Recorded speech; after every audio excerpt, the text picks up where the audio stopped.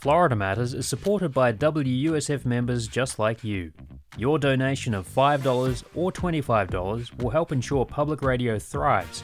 And thanks to Candy Olson, an additional $50 will be added to your donation. Visit wusf.org/match to maximize your gift today.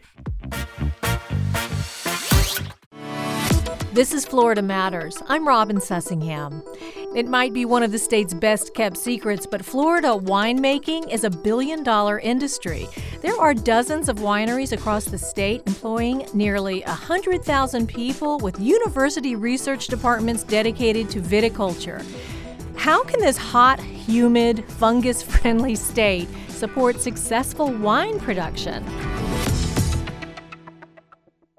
Here with us to discuss Florida wines, Vince Shook is president of Florida Orange Groves Winery, a tropical berry and citrus winery. Chuck Hollweg is a non-commercial hobbyist grape grower and winemaker, and Gina Birch is host of Grape Minds podcast from WGCU, the NPR member station in Fort Myers. Vince, Chuck, Gina, thanks for being here. Thank you. It's nice to be here. Thanks for having us. Yeah.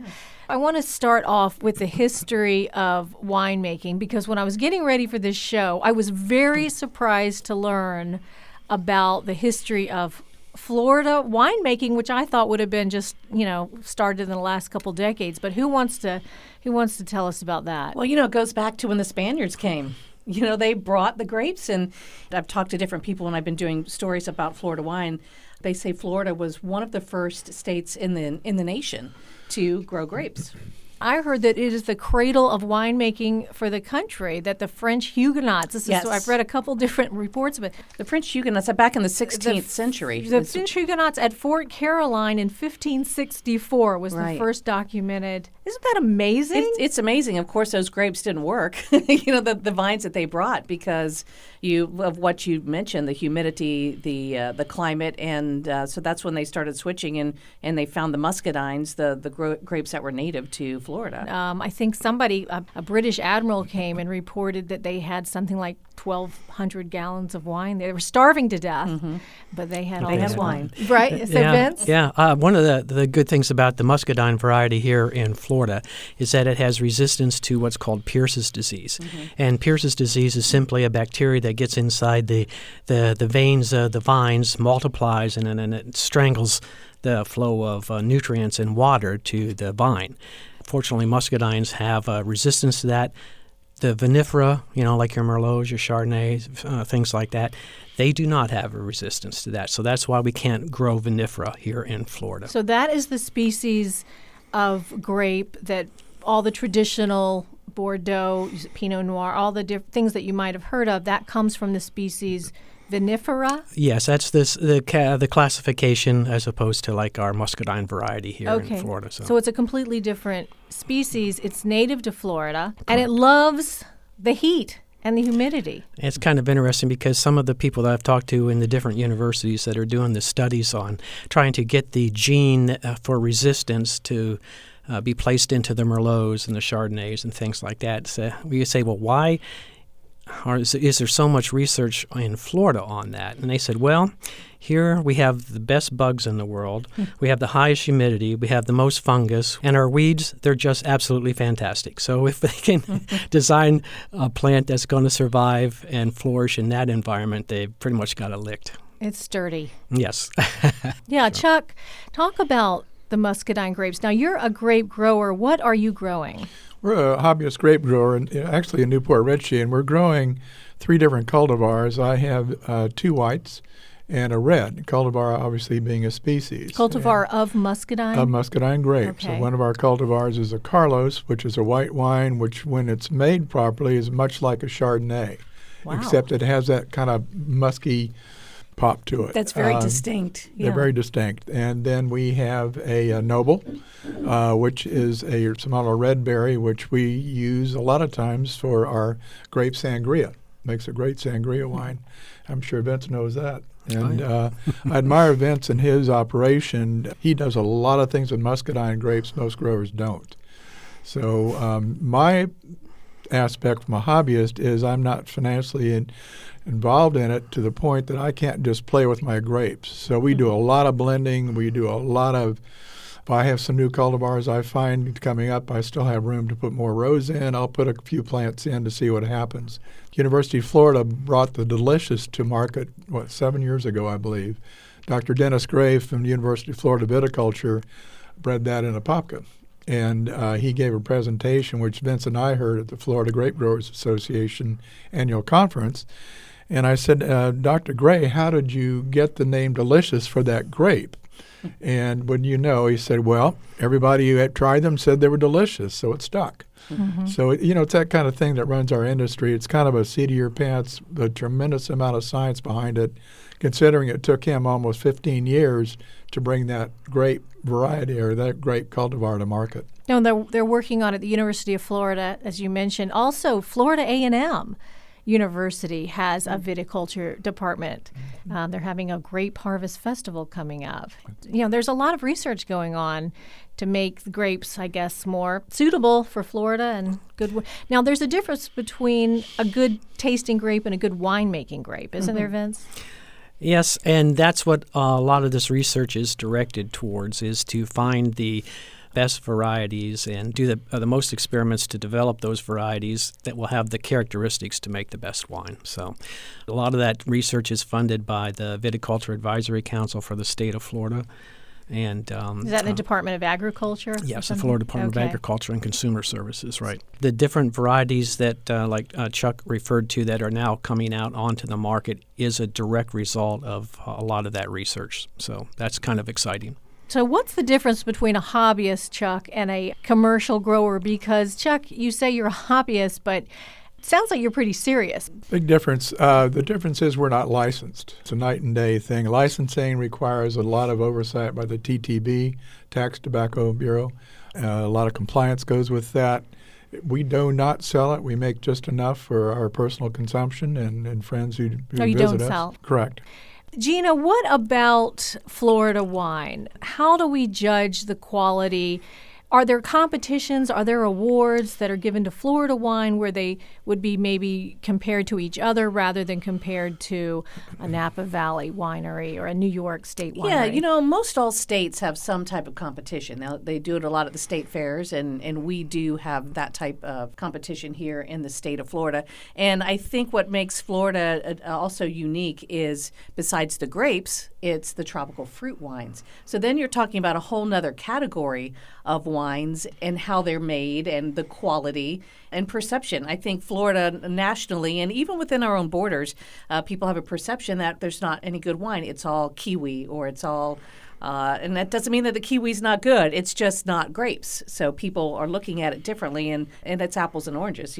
It's kiwi and grapes. It's not the same. It requires a change in your mindset. Right.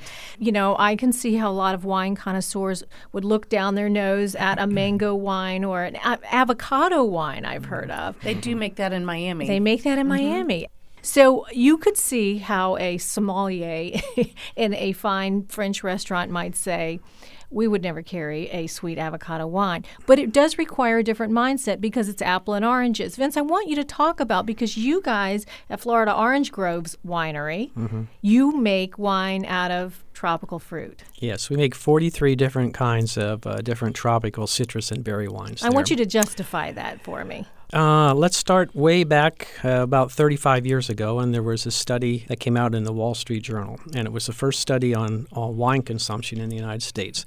At that time, 11% of the people in the United States consumed all the wine that was sold. 40% of the population said they had tried wine, but they were not drinking it. And the rest of the people did not drink, alcoholic beverages. What caught our eye in that study, and we were in the citrus business at the time, squeezing the different juices and everything. I hadn't been out of college too long, so we were still trying to make wine out of the different citrus juices as we did in our dorm rooms. Anyway, that study was interesting because they went back to the 40% sample that said they had tried wine and they weren't drinking it. And they asked them one simple question: why aren't you drinking it? Number one answer: it does not taste like what it is made out of. Number two, didn't taste like a grape to them. Exactly. Number two, it wasn't sweet enough. Number three, we don't like the taste of alcohol. So if you look at that as an entrepreneur, and you say, well, my goodness, that is a potential market that is 4 times as big as the existing wine market in the United States. Therein lies the appeal for the type of wine that we are making. So this has been quite an evolution for us. It's been 30 years in the making to get where we are today in the tropicals side of the variety production especially. But we always like to say when we're pitching our wines for sale to, whether it be restaurants or whatever, that mindset that you're talking about is the hardest thing to get over, okay? So we always say that, look, our wines will bring flavor and style characteristics to your meals that regular grape wine can never hope to accomplish. So you pair them with the right foods, and you're off to the races. When I give my talks at Disney, because we're a good partner with Disney, one of the things I talk about is we make a cranberry wine. I said, now, what are you going to pair that with? We have Thanksgiving coming up. Turkey, mashed potatoes, and gravy, and cranberry wine. And there isn't a person in the audience that doesn't look left or right and go like, oh, yeah, that does sound good. Mm-hmm. So that's what we're after. We're after that market. How much fruit do you need to make the wine? The rule of thumb, and it varies up and down depending on which type of fruit that we're making, but generally it goes 10 pounds. 10 pounds for one bottle, right. of wine. Yeah. Is that expensive, or does it depend on the fruit? It is, and that's one of the problems that we have is that grapes basically are, one of the least expensive things to make wine out of. Really? When you go to red raspberries, blackberries, mangoes, key limes, things like that, you have a whole different production process that's involved in getting the juice. Like, for example, mangoes, you got to put them, or how we used to do it, you put them in a commercial potato peeler, rough up the skins on the outside, then you have to enzyme the meat of the fruit off the stone. You have to get those stones out of there. It's quite a process. So, and mangoes are a lot more expensive than grapes are. So, but you can't charge a lot for mango wine. People won't pay it. One reason I think these are attractive wines, Gina, right, is because people would see them, a fruit wine, as an affordable wine. Typically, yes. And, one of the things that makes some of the wines made from grapes out of Napa expensive is, as you pointed, it's not the fruit, it's the real estate. It's what they're paying in mortgage for that really nice piece of property that's high up on the mountain that has all of this history and these high ratings. So they're able to charge $150 for this great Napa Cab when really, if those same grapes and that same style was somewhere else, it might be a $20 bottle of wine.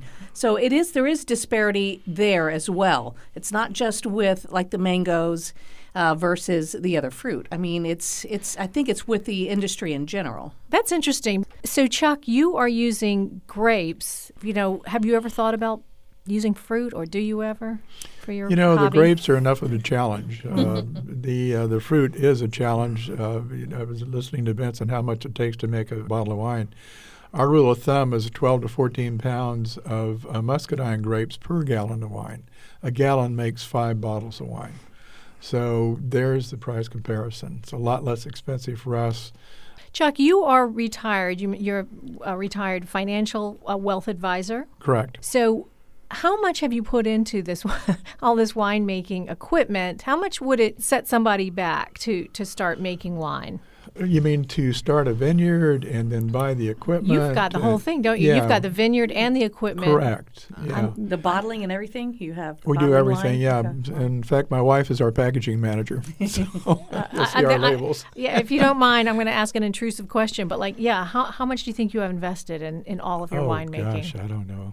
It's under $10,000 probably. Really? Yeah. With the acreage and the grapes and the acreage is different. Yeah, the acreage Okay. adds another 60, 70 to it probably.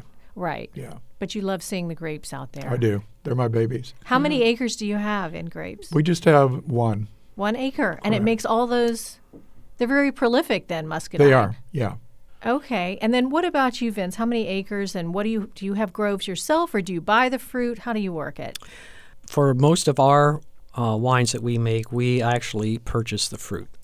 So there's no way that we can have you don't have to have mango groves and key lime groves and things like that. So we work with producers that are willing to squeeze the juice to our specifications. So we do have some land that we lease for muscadine vineyards that get us qualified as a Florida farm winery. So we have that we deal with. But most of the juices that we're getting now that we used to squeeze on site, We're big enough now that we can have specifications and enough volume that we can go to outside producers and have them provide the juice to us. So you don't have your own orange groves anymore then? No, or we do not. grapefruit? And you see that segmentation coming like out in California a lot. Everything is being broken up. You'll have the people that actually grow the grapes, the vineyard owners.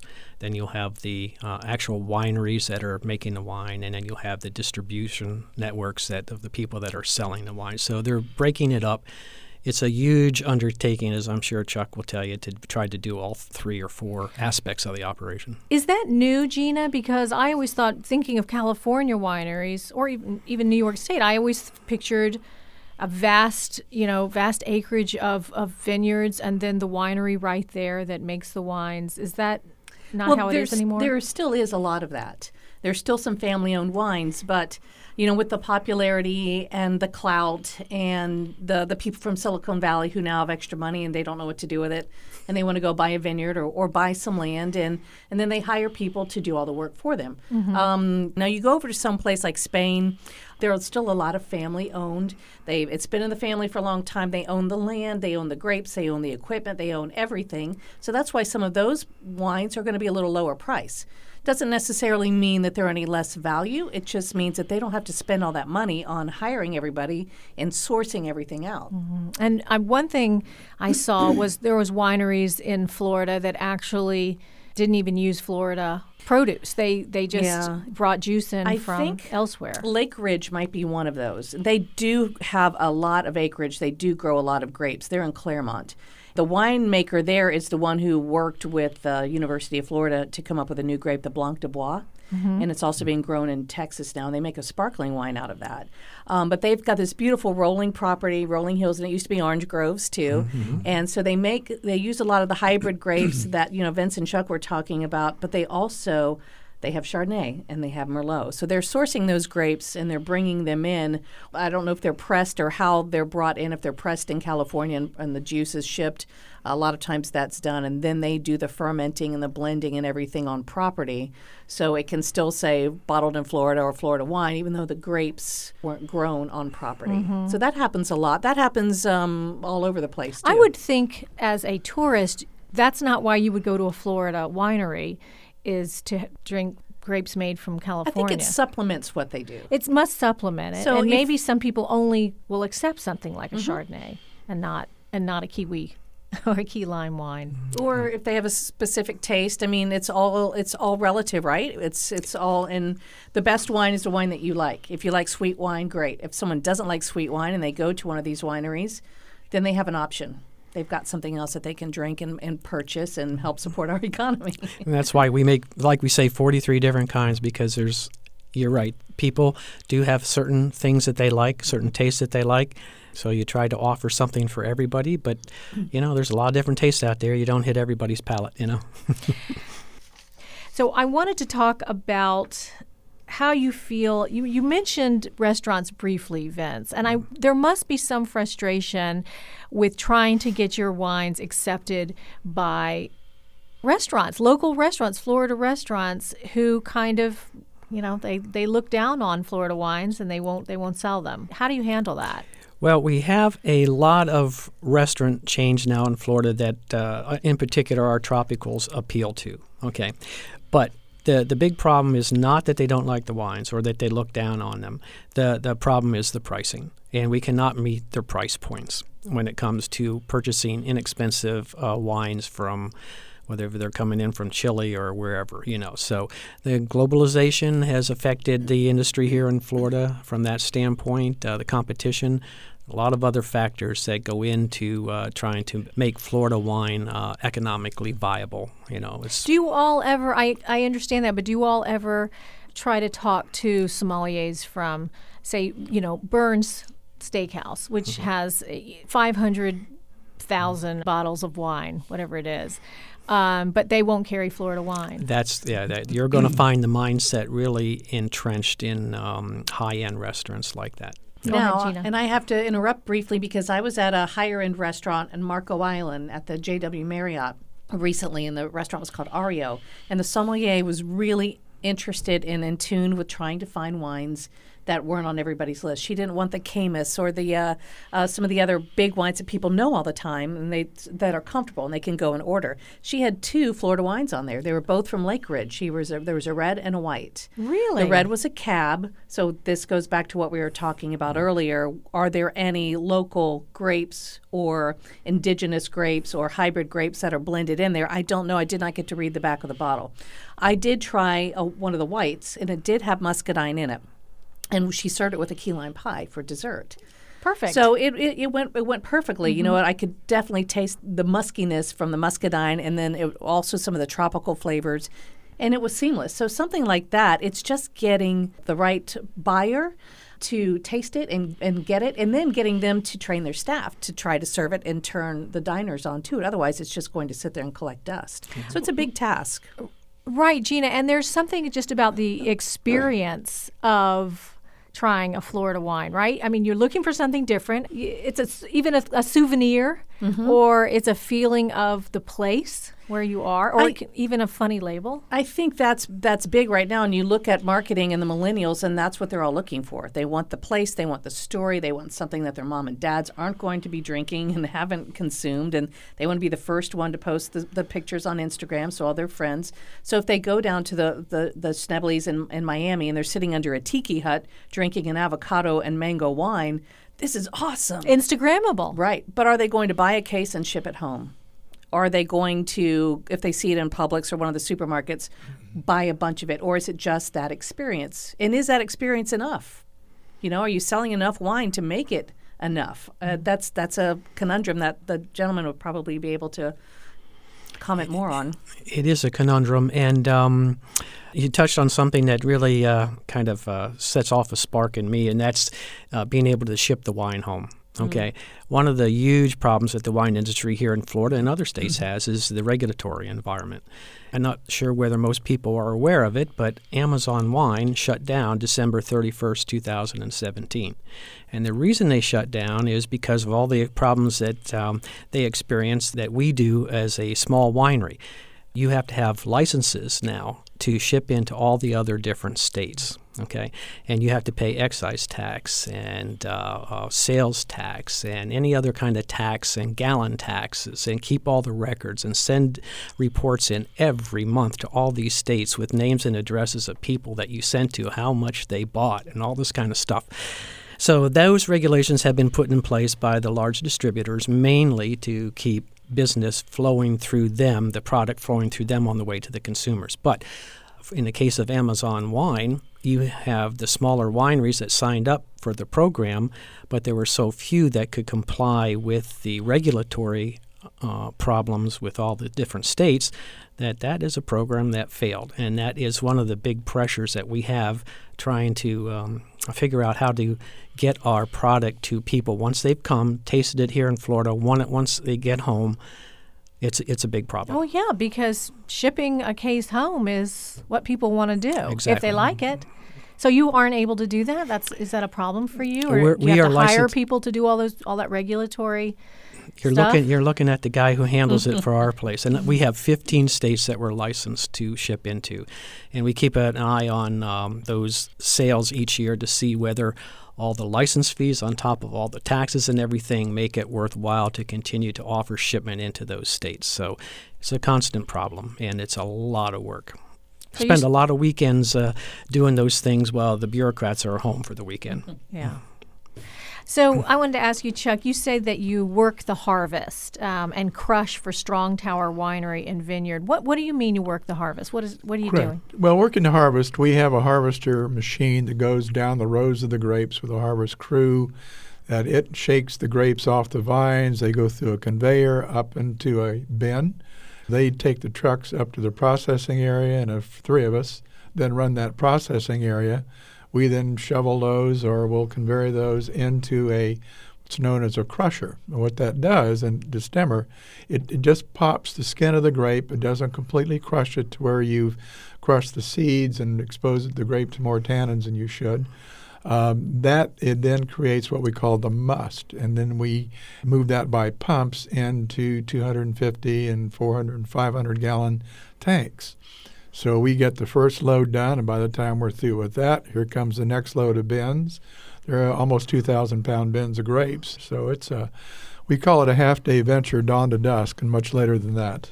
What's the must? Is that the skin? The must too? is the pulpy liquid that comes after you crush the grapes. Okay. That's All what right. we ferment. And then from the must, then you go eventually press the wine out after you're through your fermentation process. I see it.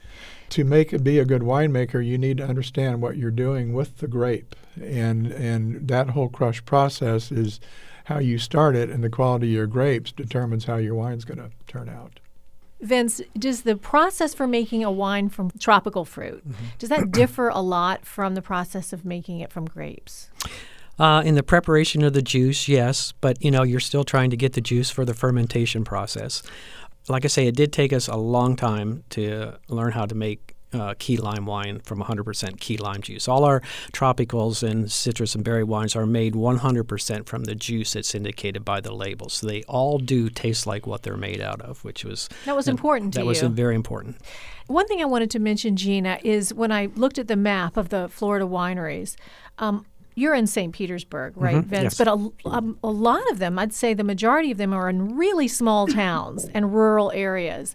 And they've got to be helping the economy of whatever tiny little town that they are in. I think that they're sort of a rural economic driver that we hadn't thought about. Right. When you talk about agrotourism, how big that's getting in the state, with people having their small farms and having activities for families and people to visit and get those organic and locally grown produces. I think that these local wineries, these Florida wineries, just fit perfectly into that. And they're definitely off the beaten track. Right. A lot of them. Do you ever go around and try it, Vince? Do you ever check out your competition or go around to other wineries? Yes, for many years, of course, we've been members of the Florida Wine and Grape Growers Association. I used to be their treasurer, and so yes, I got to meet everybody at the annual conference, and then we do go around and visit. And being on the state's Viticulture Advisory Council, we have opportunity to come in contact with a lot of them. So. Vince Shook is president of Florida Orange Groves Winery. Chuck Hollweg is a hobbyist grape grower and winemaker. And Gina Birch is host of Grape Minds podcast from WGCU. Thank you all so much. This has been so much fun. A good time. Thank you. Thank you for asking. Time has flown by. Very enjoyable. You can tweet us at Florida Matters and know that Florida Matters is available as a podcast. You can search for it wherever you get your podcasts. Florida Matters is a production of WUSF Public Media. The engineer is Richard Jimenez. The show is produced by Stephanie Colombini and Dalia Colon. I'm Robin Sussingham. Thanks for listening.